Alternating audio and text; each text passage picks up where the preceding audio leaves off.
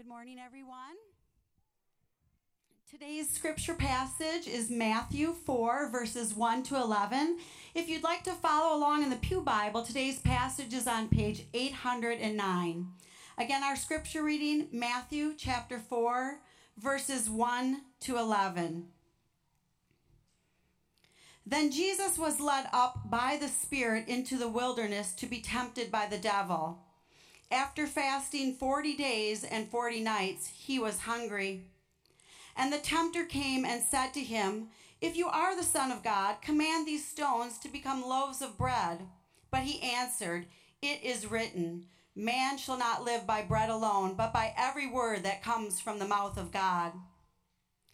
Then the devil took him to the holy city and set him up on the pinnacle of the temple and said to him, "If you are the Son of God, throw yourself down, for it is written, he will command his angels concerning you, and on their hands they will bear you up, lest you strike your foot against a stone."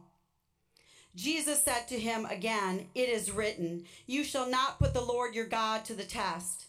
Again the devil took him to a very high mountain and showed him all the kingdoms of the world and their glory. And he said to him, "All these I will give you if you will fall down and worship me." Then Jesus said to him, "Begone, Satan, for it is written, you shall worship the Lord your God, and him only shall you serve." Then the devil left him, and behold, angels came and were ministering to him. This is God's word for us today. Thanks be to God. Let's go to the Lord in prayer.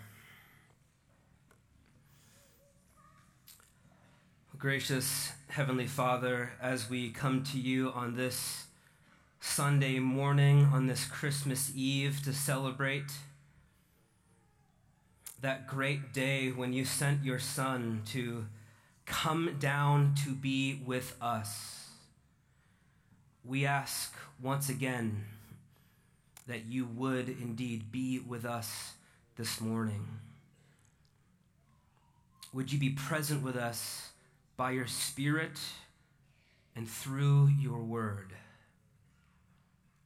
And my prayer this morning is quite simple, that you would help me and sustain me as I open up this word that you have given us, so that we might come to a fuller understanding of why your Son came at Christmas. We ask this in his name, in Jesus' name. Amen. Well, I think if I were in your situation this morning, I might be wondering to myself, why are we looking at this passage on Christmas Eve? And you don't have to be seasoned at this to know that Christmas is traditionally all about the birth of Jesus. We think about the angelic announcement to Mary and to Joseph and to the shepherds in their fields. We think of the journey to Bethlehem, the manger, even the visit by the wise men. But this probably seems pretty far off from the topic of Christmas. And that might be the case, but I don't think this is an instance of me just being too clever for my own good. Those of you who are laughing because you know sometimes I can be too clever for my own good. This is also not me trying to be a Grinch. I'm not trying to, evade Christmas themes or anything like that. No, I want to suggest this morning on this Christmas Eve that we cannot fully understand Christmas and what Christmas is all about apart from the temptation of Jesus. You see, the temptation of Jesus teaches us about the mystery of the Incarnation. Incarnation is just a big word that means to take on flesh. You can think about, that word carne, like carne asada, or you can think about like carnivore, like meat and meat eater. That's a crude way to put it, but that just kind of gives us a picture of what incarnation means. It is the idea to take on flesh, in this instance, to take on human flesh.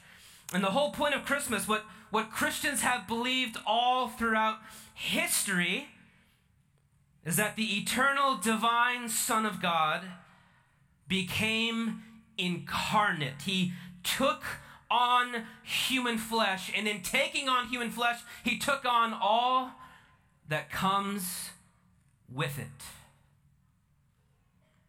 What a profound mystery that divinity would be wrapped in humanity. That divinity would need to be held, clothed, nursed, fed. But he didn't just take on those experiences that are common to all newborns and infants. He came to take on the fullness, all the fullness of human experiences, and that includes, in fact, that necessarily includes the experience of being tempted. To be incarnate, to be human, is to be tempted. Listen, all of us have an idea of what that means. If you're a Christian, then you know all too well what that means. You know all too well that to be human means to be tempted, specifically to be tempted to sin, to be tempted to do things that we don't even actually want to do, or even to be tempted to want things that actually deep down we don't really want, but we can't help it. And not only do we know what it means to be tempted, but if you're a Christian, you know what it means to fail and to give in to temptation. And look, if you're here this morning and you're not a Christian, I think you can still understand this whole idea of temptation. You still know from your own personal experience, as soon as you set some sort of standard for yourself, whatever that standard is, as soon as you say to yourself, you know what, I'm no longer going to do this thing, or from now on, I'm always going to do this thing, as soon as you do that, you know what it feels like to be tempted to give in and to break that very thing that you even made up and came up with that you want to do, because being tempted and giving into temptation is just part of all of our human experience. And that's what makes the temptation of Jesus bound up with this entire idea of incarnation. The one who entered our world at Christmas came to experience all that is common to humanity, including being tempted. But here's the thing that we see in this story. Jesus is tempted, and tempted more intensely than most of us will ever likely be. But unlike you and me, Jesus never breaks. Now, Jesus came in order to succeed where you and I have only ever failed. And that's actually part of the entire purpose of what Christmas is all about. Jesus came. He wasn't just born to kind of come down and see what it might be like to be a person. He came to take on all that is true of the human experience in order to succeed where you and I, where we have always failed. And look, the implications of that statement for your life and for my life couldn't be bigger. And that's true this morning, whether you are a Christian or not. So let me do my best to show you that this morning. Not just generally from Jesus' temptation, but from each of these three specific times that Jesus was tempted. There's three examples. We're going to look at each one. Let's begin with the first one there in verses 1 to 4. We can simply call it hunger and humanity. Right as chapter 4 of Matthew's gospel opens up, Jesus is led by the Spirit into the wilderness. So right away, it's a clue, because in the Bible, the wilderness is like the place of testing for God's people. And we're told right out of the gate that he goes there for the express purpose of experiencing temptation. And not just any temptation, but directly by the devil himself. Matthew even calls him the tempter. Like, this is the chief thing that he does that he's good at. Jesus has been fasting for 40 days. Look, I know intermittent fasting is kind of getting popular and cool and all that stuff right now. Like, this is not intermittent fasting. This is not Jesus trying to, like, lose a few pounds and, like, increase his focus and productivity at work or anything like that. This is extreme hunger, almost certainly unlike anything that you and I have ever experienced. And this is something that Jesus can only experience in his humanity. And that's exactly where the tempter targets him. He says, if you're really the Son of God, command these stones to become bread. In other words, he just finds Jesus, he meets Jesus in his hunger and says, look, I mean, if you're the Son of God, right, and that's going to come with some benefits, right? If you're the Son of God, just why go hungry? Just turn these stones into bread and feed yourself. Why bother being hungry? And you might be wondering, okay, well, what's the big deal about that? Why is this even a temptation? Or why would it matter? Like, why would it even be a big deal if Jesus gave in and was like, all right, and turned a stone into bread and ate it? Well, you have to remember what happened right before this. If you were here last week, you might remember that right before this scene, Jesus was baptized. The whole point of Jesus being baptized was his way of saying, was publicly declaring that he was coming down to take on our situation as humans. He was going to become a representative for all humanity, which is why, by the way, that's why Satan actually wants to come after him in the first place. Just like Satan went after the very first representative of all humanity, Adam, in the garden, and Adam gave in and plunged humanity into darkness. And so as soon as Jesus comes on the scene to say, I am willingly choosing to come down and to take on all of humanity and all their problems and all their issues, I'm going to represent them. I am going to represent them as a human. The very thing that Satan tries to undo is Jesus' humanity. Like, hey, come on, what good is it if you're the Son of God and you can't use your power, if you can't use this power to kind of make a little bit of bread? Oh, you want to be their representative, huh? Well, it doesn't feel so good to be human and to be hungry and needy, does it? Listen, friends, Satan is not only attacking Jesus here, he is actually attacking you and me. It doesn't seem like that big a deal if Jesus gives in, but if he does, he actually fails the entire rescue mission that he is on right here from the beginning. If he's going to represent us, which is the whole point of why he came, is the whole point of why he was baptized, to represent us, if he's going to do that, if he's going to represent us as humans, he has to represent us as a human. And I don't know about you, but the last time I went hungry, I couldn't turn something into bread to feed myself.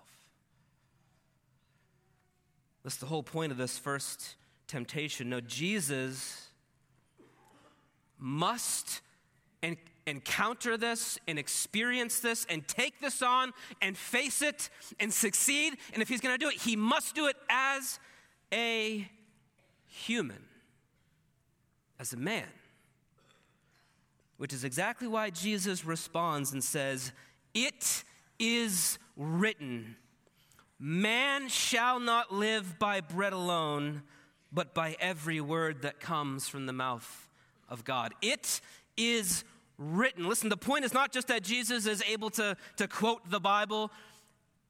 No, he is very specifically using a verse from the book of Deuteronomy. When God chose the nation of Israel, after his first representative, Adam, failed, he chose the nation of Israel to be his representative. And they were like, all right, that sounds great. We're going to be God's special people on earth. Like, sign us up. That sounds wonderful. And as soon as they sign up, they get shot right out into the wilderness and they run out of food. And they said, forget this. We don't want to do this. We didn't know being God's representative meant that we'd ever be hungry. Let's just turn around and go back. Where Adam failed, where Israel failed, Jesus, as the new true representative of humanity, will succeed by living out this lesson that that being a human means living by every word that comes from God. In other words, Jesus is not just experiencing humanity, he's actually showing us what it looks like and what it really ought to look like to be a human in this world. I mean, friends, in some ways, I think we can just take some encouragement here to just be reminded that to be human, by definition, is to need. By definition, to be human is to depend on something outside of ourselves and not merely just calories. Hunger is a reflection of a bigger reality that to be human is to depend on God to sustain our lives for us in every single possible way. So, temptation number 1. Jesus holds up. He holds up even in his hunger, in his humanity. Now look, before I move on to the next one, I realize that some of us might just be hung up on this whole devil thing in the first place.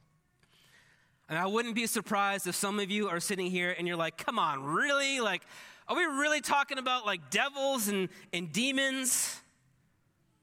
I mean, believing that might not seem to kind of fit in with what we typically think of as a modern view of the world, and especially in light of how that stuff is typically like portrayed in films, with like scary monsters and people like looking all weird and with distorted voices and stuff like that.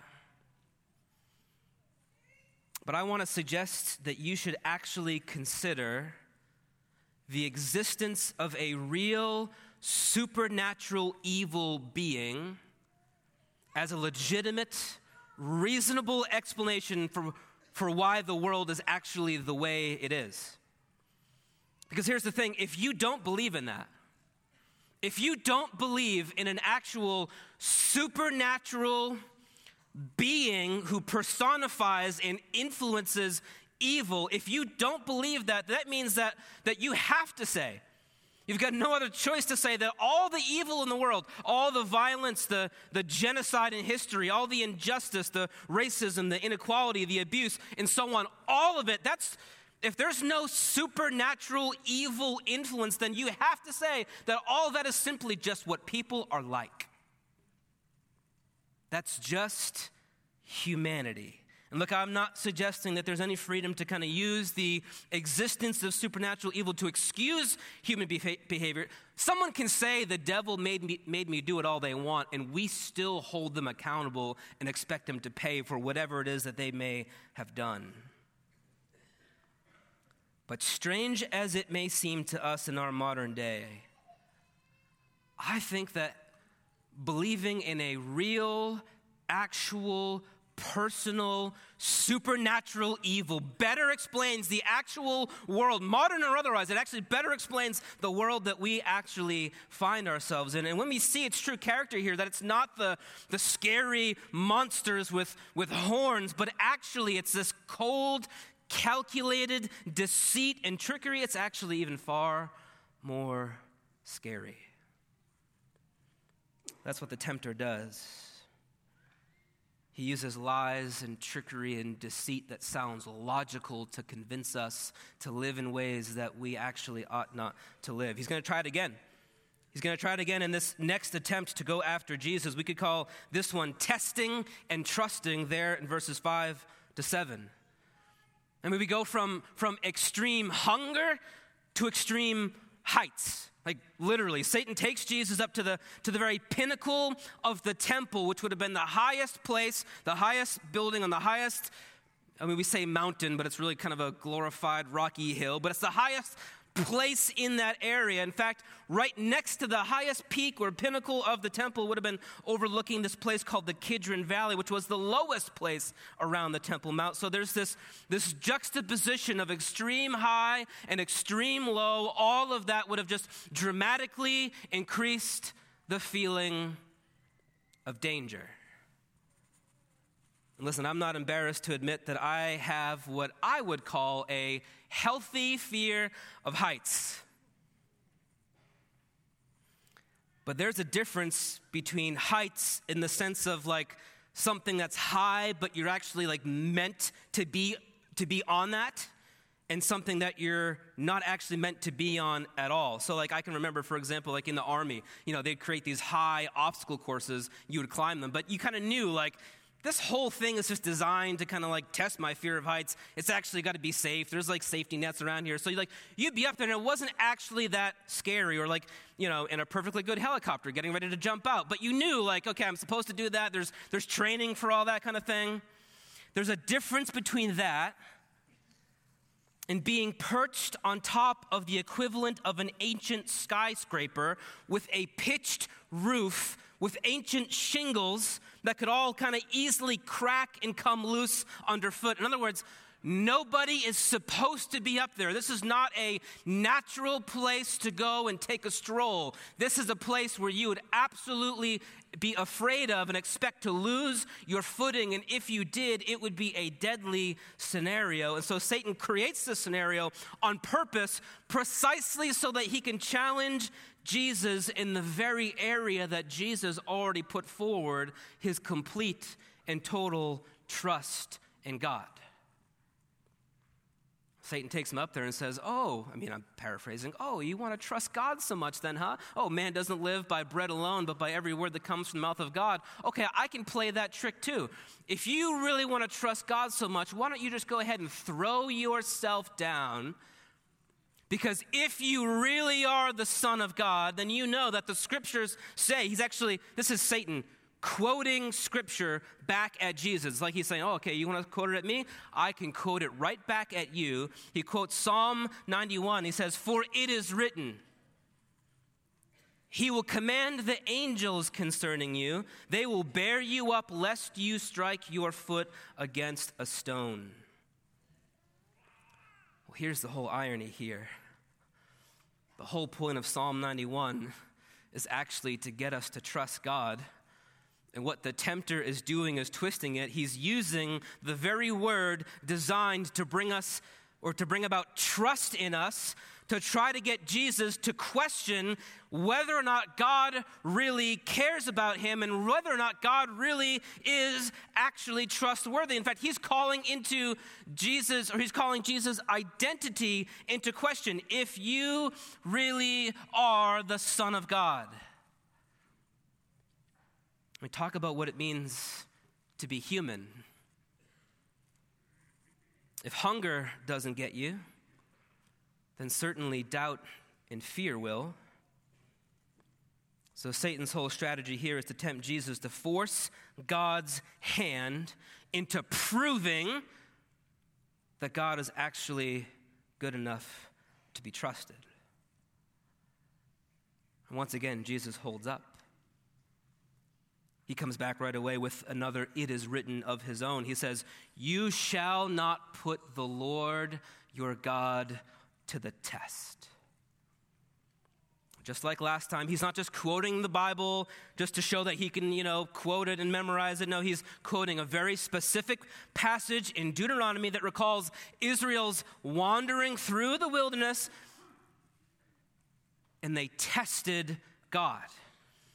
They came to a place where they ran out of water, and as soon as they did, like immediately, as soon as they started to feel the fear of, oh no, what are we going to do? They immediately began to doubt God's presence with them and God's care for them. Like they actually said, the Lord is not with us out here in the desert.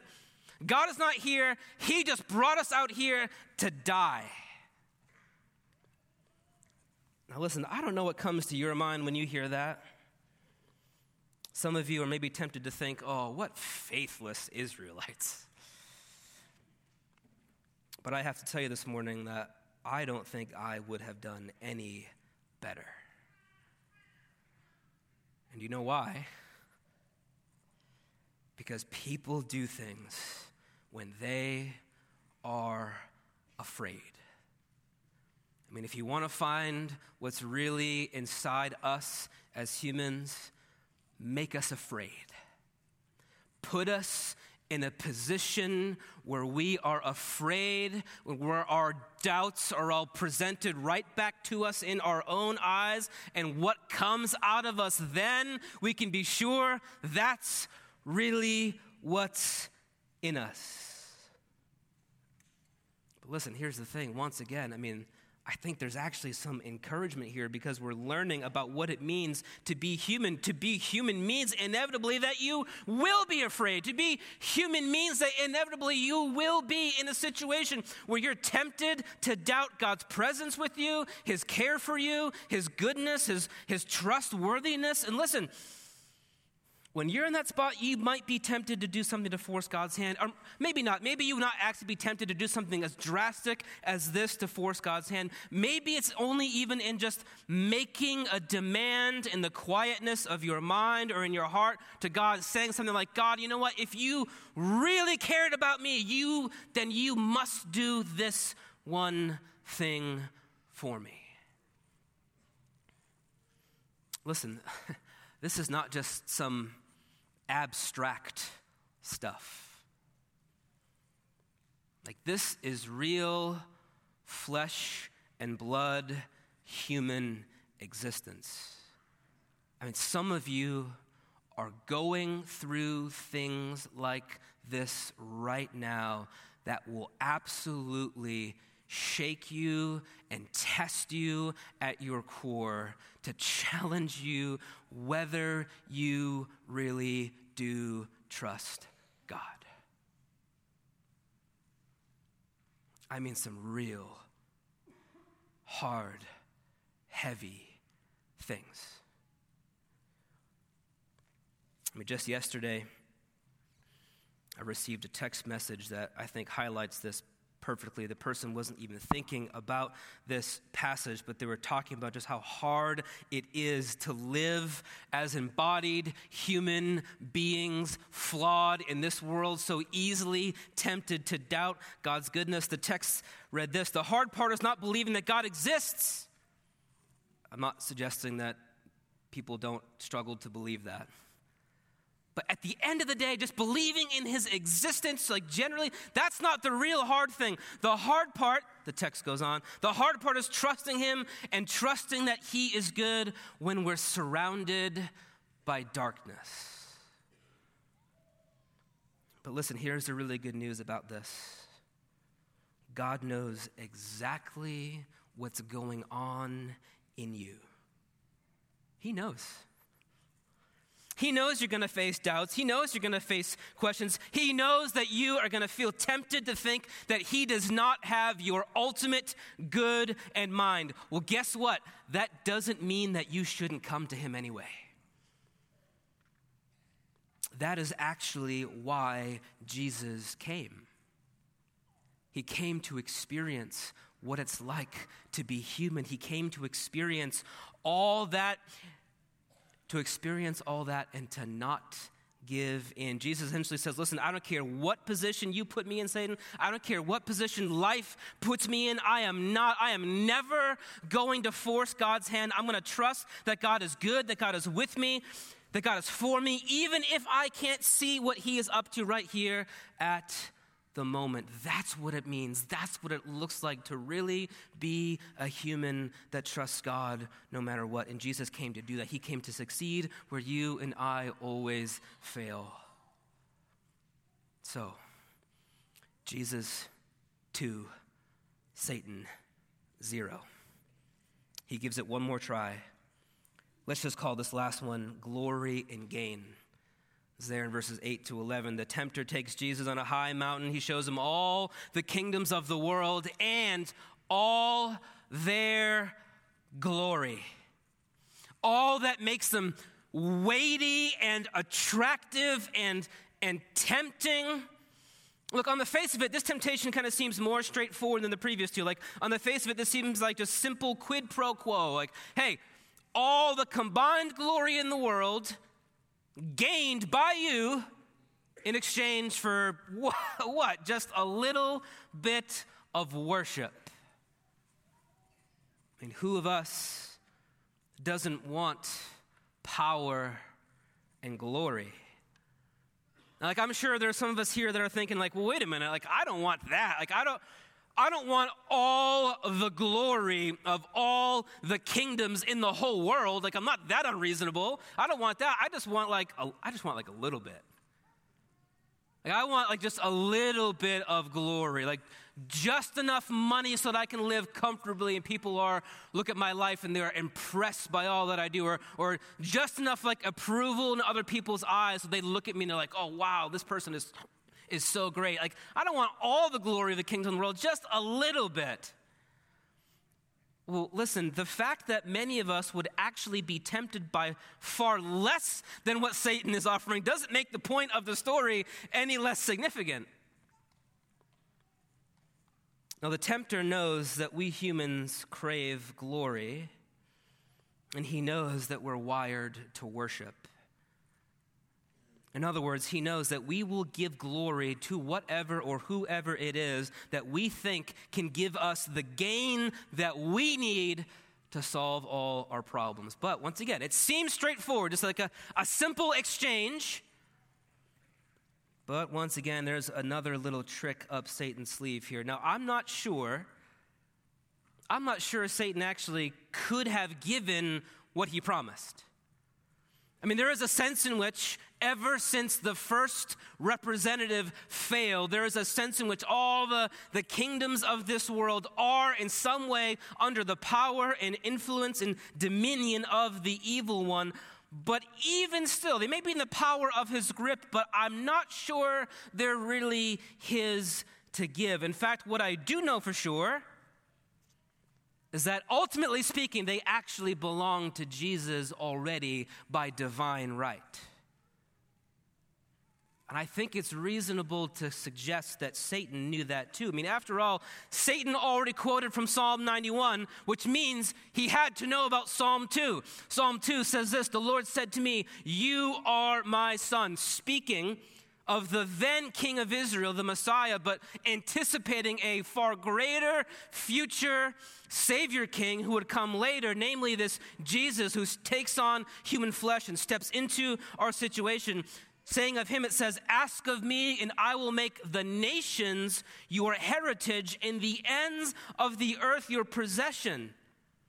And Jesus already has a claim by divine right to all the kingdoms of the world and their glory. It's as if Satan is thinking to himself, okay, I know what Psalm 2 says. So I must know what it is that ultimately this Son of God is after. Ultimately, the thing that must be most driving him is getting all the kingdoms of the world that he's been promised. Except he has greatly miscalculated what it is that Jesus most wants. That's why Jesus says to him in response, once again, it is written, "You shall worship the Lord your God, and him only shall you serve." Friends, this has always been Satan's biggest miscalculation right here. He assumes he knows what Jesus most wants, and he assumes, he cannot wrap his mind around the idea that someone would actually just love God for God and would just want to worship God solely for seeing God as worthy of being worshiped. Satan can only conceive of somebody worshiping God in order to get some other thing from him. And no wonder why he would think that. Because the entire record of all human history has demonstrated to Satan that that is true. All of us will ultimately be tempted to worship God only for what we think he might be able to give to us. Here's the other thing. This may have actually been more tempting to Jesus than Satan even realized. I think Satan knew about Psalm 2. What I don't think Satan knew was what was going to be in store down the road in Jesus' own humanity. Friends, I don't think that Satan could foresee that this same one who was born at Christmas, who took on human flesh, who represented us, who succeeds where we fail, I don't think that Satan could see that one day that would lead him to go all the way to a cross where he would be put to death by the same human hands that he came to represent and save. I don't think Satan saw that coming, but Jesus did. But Jesus did, and here is an opportunity for him to get all the kingdoms of the earth by shortcutting and by-cutting that incredibly painful process. But Jesus says, absolutely not. Because at the end of the day, I'm not interested primarily in all the kingdoms of the world and all their glory. At the end of the day, what Jesus is most interested above all, above everything else, is worshiping God just for God, and that is it. And that's why this is the decisive blow. Be gone, Satan. And he's gone. Ironically, God sends his angels to come and minister to him.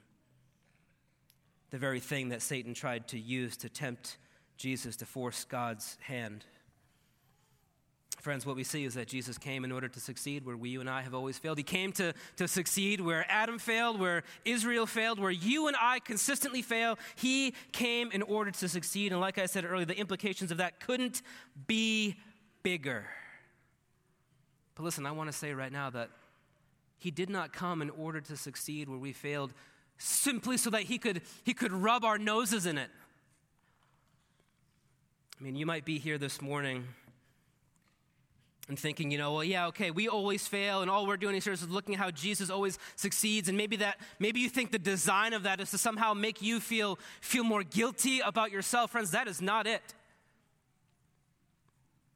Maybe that's perhaps why some of us don't like coming to church, but save Christmas and Easter and a couple other days throughout the year. Maybe when you even come into places like this, you just feel the sense of guilt, almost like God is condemning you. And I would challenge you, I would say that voice is most likely coming from a different character in the story. Because God sent his son not to come into the world to condemn you. God sent his son into the world to take on your situation, to succeed where you and I only fail in order to share his victory with us. That's why the temptation of Jesus sheds light on the incarnation of Jesus. He came to be our representative so that he can succeed and share his victory in everything that comes along with his victory with us, so that God can now treat us just as if we had succeeded with all the victory and all the triumph and all the success that his son had.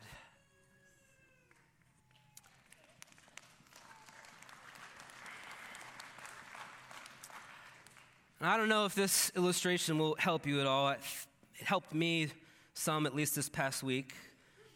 There was a team a handful of years ago that won the Super Bowl. I'm not even going to say it doesn't matter what the team was. Don't assume you know who I'm talking about. There was a team a few years ago who won the Super Bowl, and as you may or may not know, when a team wins the Super Bowl, shortly thereafter, they all receive rings. Everyone who was on the winning team, who competed in the game, the pinnacle of the contest of the whole football season, if you win the last game, you're the only team to kind of go out from the playoffs with a victory. Everyone who took part in that victory gets a ring, and the ring is this very valuable thing, but it's even more than just the silver and the gold and the jewels. It's symbolic of winning in the biggest situation. There was a running back who was on that team. He was on the active roster during the preseason, maybe even actually into the first couple games of the season. But here's the thing, he was terrible. He was terrible, and everyone knew it, and he knew it, which is why the team cut him. And after that, no other team picked him up. He spent the rest of the season, like you and me, watching football at home on the couch, which was why he was so surprised that after the season ended, a few weeks later, there was a ring at the door.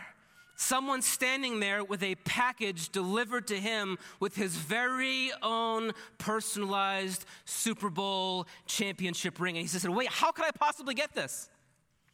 How could I possibly get this? The only thing that I did for the team was actually fail at the very thing I was put on the team to do. And the owner of the team simply said, that doesn't matter. Just the fact that you were associated with us means you get in on the victory. Friends, that is exactly what Christmas is all about.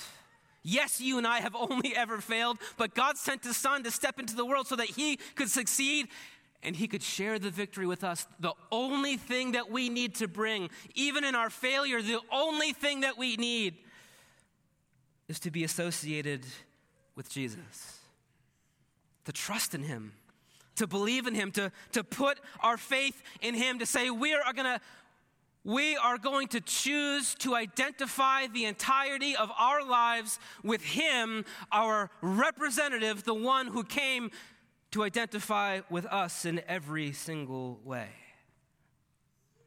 Friends, that's the primary purpose why this passage is here in our Bibles. It's not to tell you some secret cheat code for how you can have success when you're tempted.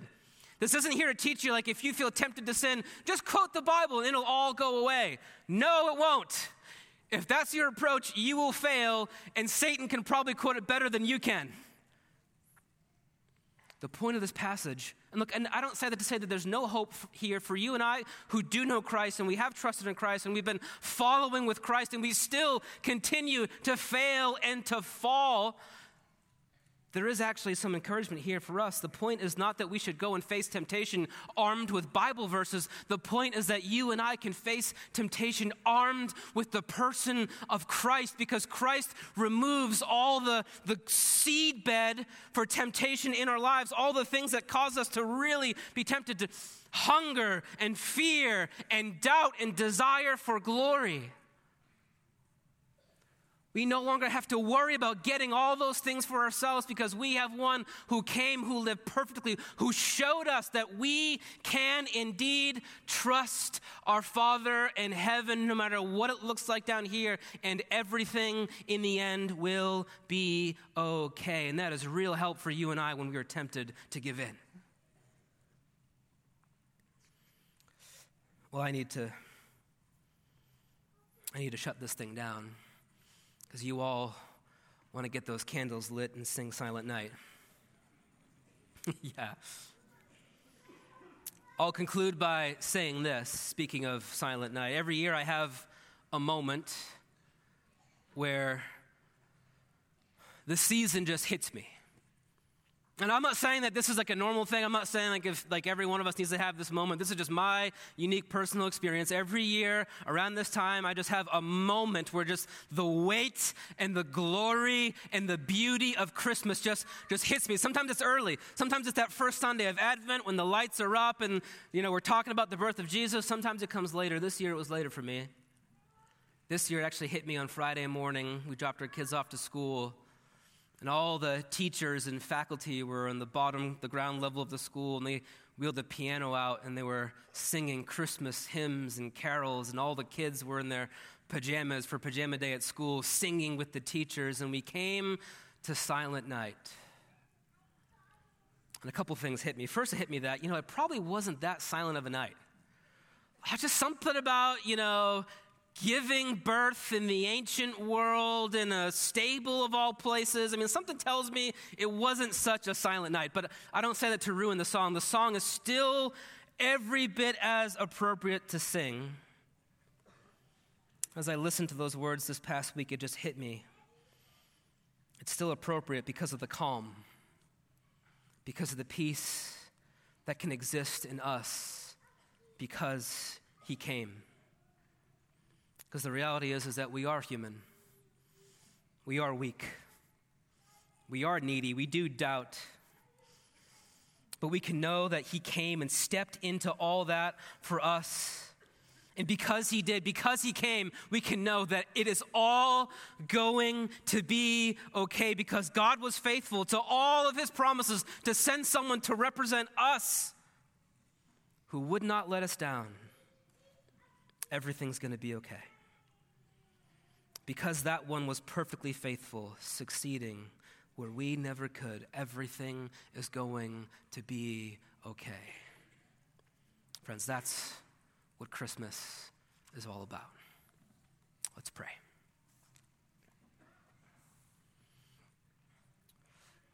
God, there are no words that we could express to adequately capture the depths of our gratitude for sending your Son.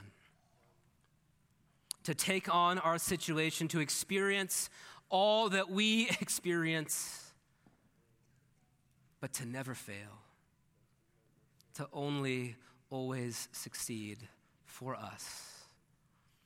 God, I pray this morning that you would enable each of us to give him our lives, to put our lives into the hands of the one who has proven that he's trustworthy to represent us. We ask all this in his name, in Jesus' name, on this Christmas Eve. Amen.